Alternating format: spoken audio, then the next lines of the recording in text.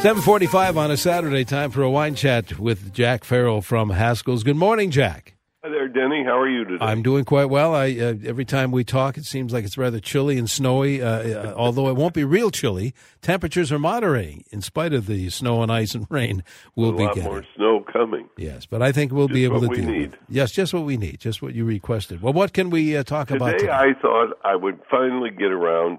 I've got all these questions I get from people who listen to us, and I haven't answered questions in a long time, so I thought I would rank them and answer them in the order. The most common question I get is, what's the best temperature to serve wine at? Well, this will surprise a lot of people because you're all serving your red wine too warm. Room temperature was a word coined when there wasn't such a thing as central heat, and the average temperature of a room was between 50 and 65 degrees. That's what red wine should be served at. No higher than 65 degrees, could be even a little lower. So if you have a wine cave or some storage facility, when you pull the wine out of that, it's the perfect wine temperature to store it if you set it on the counter for a few minutes. And then what about white and rosé wine? Well, they should be served at about 55 degrees. And champagne should be served the coldest sparkling wine, 45 degrees. So think of that, 65, 55, 45. Red, white, rosé, and champagne. And that's the best temperature to serve them at. If you're in a pinch and you need to chill a bottle of wine, the best way to do that is get a bucket, fill it with ice, and then fill it with water.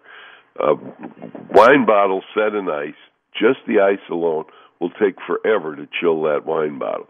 If you put a little water in, enough to immerse the bottle and be surrounded, you've given that ice a way to carry by putting in the water, you've given a way to transmit that chill of the ice to the bottle. And generally, you can get a bottle of wine chilled down, white wine chilled down to the right temperature in about 12 minutes, if even that, sometimes 10 minutes.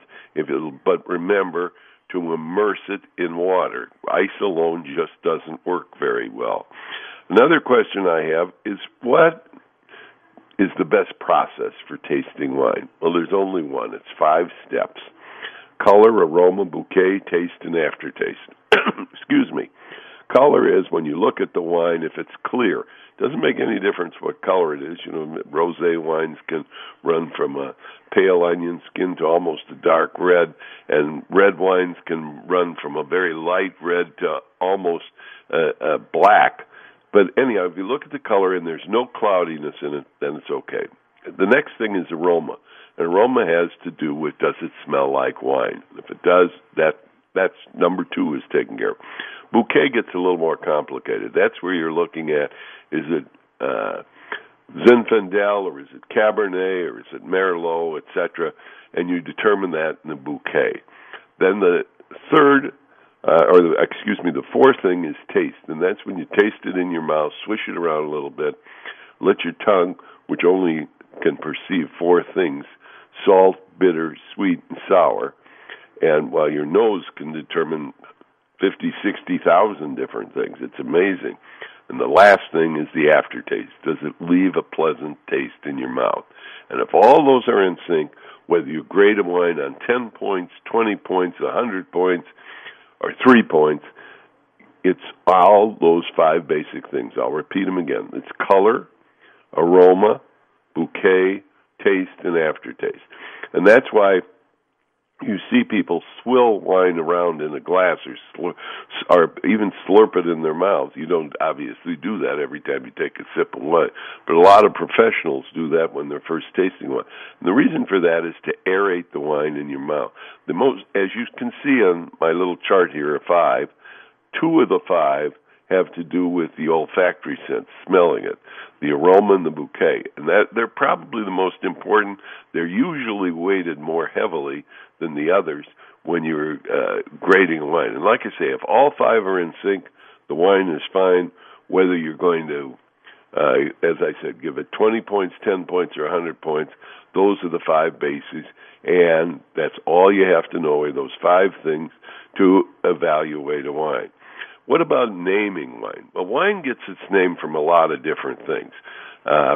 Geography is one, and that's very important. Varietals are another.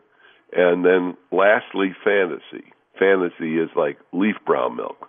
Leaf brown milk literally translates virgin mother's milk. Now, as you know, that's pretty hard to be a virgin and have milk. But the point is, it was the vineyards that got the original name leaf brown milk were in Germany and right next to the Church of Our Lady. The vineyards abutted the church. And everyone would say, how come your wine is so much better? He said, it's because of my leaf brown milk, the milk of the Virgin, meaning the Virgin blessed his vineyards, etc. Another cute story is the wine from Italy called Est Est Est. Seems a medieval bishop was called back to Rome, and being a prince at the time, he sent one of his servants ahead to mark where the best food and wine was. And he was to mark in chalk on the post by the inn or something, Est, if this was it. At any rate, in this little town in Italy, he marked Est, Est, Est. 3 S because it was so good, and thus the wine has that name. Another interesting one is a German, Bernkasseler Doctor. Why do they call it doctor? Because in medieval times it cured someone of some malady that they thought was incurable, so they named the wine Doctor. So it used to be the geographic thing was more prevalent in Europe, and the varietals were more prevalent in the New World. Today that's gone all Cali Winter. People are labeling geographically in the New World, and they're labeling varietals in the Old World, etc. But those are where the wines come from, those 3 things: varietal, places, and fantasy. How long should I keep a bottle of wine? Well, that depends on a lot of things. Most wines are meant to be drunk fairly young. In fact, people ask me about vintage. Vintage isn't that important. It is when we're talking about a very select part of wine. But about 95% of the wines produced throughout the entire world are drunk the year they're made, or within 2 years of when they're made. And so when you're talking about vintage wines, we're talking about wines that are a small percentage of that. And frankly, all wine doesn't take aging very well.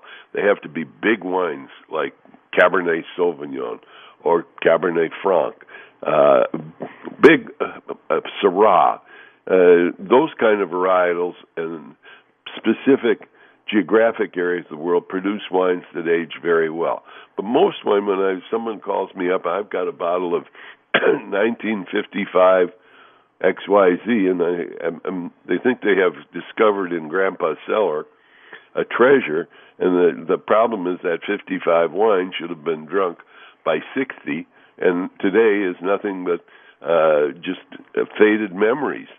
So wines don't really generally age that well. When we're talking about aging wines, it's only a few, and that's when you use a vintage, when you're only talking about the favorite. What's my favorite wine? The one that's in the glass at the moment. That's my favorite wine. How come they make wine differently in Europe and save the best for home consumption? That's not true. Any winery throughout the world that's worth its salt exports their best wine. Maybe the owner keeps some bottles for himself, but very few. They keep a bibliothèque or a wine library where they keep vintages of all vintages. Maybe they cellar 4 or 5 cases of every single vintage in different sizes, etc. But the wines are made for export. I always get a story. I was in France. I had ordered a local pichette of wine, in other words, a little pitcher or carafe of wine, and it was the best wine I ever tasted in my whole life. Why can't I get that here? Well, you can get it here. I submit that you were, say, in Paris, you were on the Champs-Élysées, you were with somebody you loved or thought you loved for the moment, you were having an omelet as only the French can make it, creamy and wonderful, and you had this wine there, and it tasted wonderful. Yes, of course it did. I submit that same wine in the harsh fluorescent light of your kitchen with your significant other in a bad mood is not going to evoke those kind of memories. and what you're drinking in at the time is the wine, the experience. And wining and dining is all about experience. You're just remembering it as being super wine. Believe me, it really wasn't.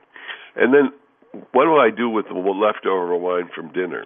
Well, there's a lot of things you can do with it. There's something called a VacuVen, which is a little pump, and it comes with rubber gaskets, and you can put one of these rubber gaskets in the top of the wine bottle and pump all the air out, and then the wine will last longer.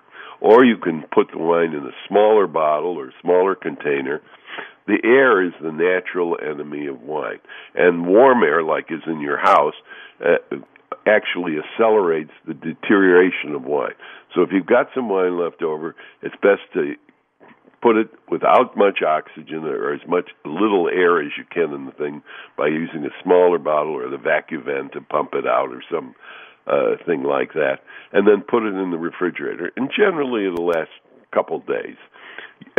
Wine begins to deteriorate in the air. As a matter of fact, when it opens up and you're tasting a wine and it's like a flower opening up at the table, it's a wonderful thing. But as I said, it deteriorates because that air eventually will turn it to vinegar. And vinegar means sour wine. Vin, wine, agar, sour. Vinegar is sour wine. So a lot of people start a vinegar. You have to start it with regular vinegar or vinegar mother, and your leftover wine put in it, and you have wonderful wine vinegar to use in salad dressings and cooking, etc. And that's a very handy thing to do. How does wine get its buttery taste? Well, that comes from two things, the oak and lactic acid. And usually when we're talking buttery wines, we're talking white wines. And because of malolactic fermentation, you get that lactic acid in there, and that has a buttery taste. You can also get that same buttery taste from toasted oak, and that's where it comes from. It isn't the grapes or anything like that. Why does a restaurant waiter hand me a cork? I get that question a lot, and I'm going to tell you, right now, you will know more than any sommelier. They give you the cork to authenticate the wine, not because you can tell. The wine have to be absolutely horrible for the cork to smell so bad that you wouldn't try it. So you try the wine and gives you the cork. If you look at the cork, it should have the vintage and the name of the vineyard if it's a good wine. And that's the reason you're given the cork. I mean, we could go on and on. But I was thinking about the wine will taste just as good even with a significant other in a bad mood. We're all laughing at that one here. Say, tell us about all the good service and good wines you will find and good help from any Haskell's. The Haskell's folks love to talk about wine. They love to answer your questions on wine. And best of all, they love to pair wine with whatever you're going to fix. And believe me, they're very, very good at that. We specialize at Haskell's in pairing wine with food. There's a Haskell's near you where you can get that pairing wine at very good prices. All day Saturday and half a day Sunday from 11 to 6 on Sundays. There's a Haskell's near you where you can save big dollars on wine. Haskell's in Bloomington, Excelsior, Haskell's in Faribault. Our Maple Grove Super Cellar is not to be missed. In downtown Minneapolis, we have free parking both on Saturday and on Sunday. Minnetonka, and incidentally, Minnetonka is one of the best places in the country to store your wine. We have a fabulous wine storage facility at Minnetonka. Plymouth, St. Paul's Highland Village, Stillwater, White Bear Lake, and Woodbury, too. And if you can't come into Haskell's, go to Haskells.com. It'll take you right to the Haskell's website. And don't forget, Haskell's does deliver, and they even deliver in a snowstorm. Absolutely.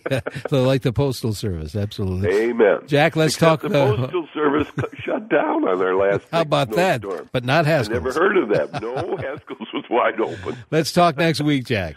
I'm going to look forward to it. Thanks a lot, Jack Farrell from Haskell's.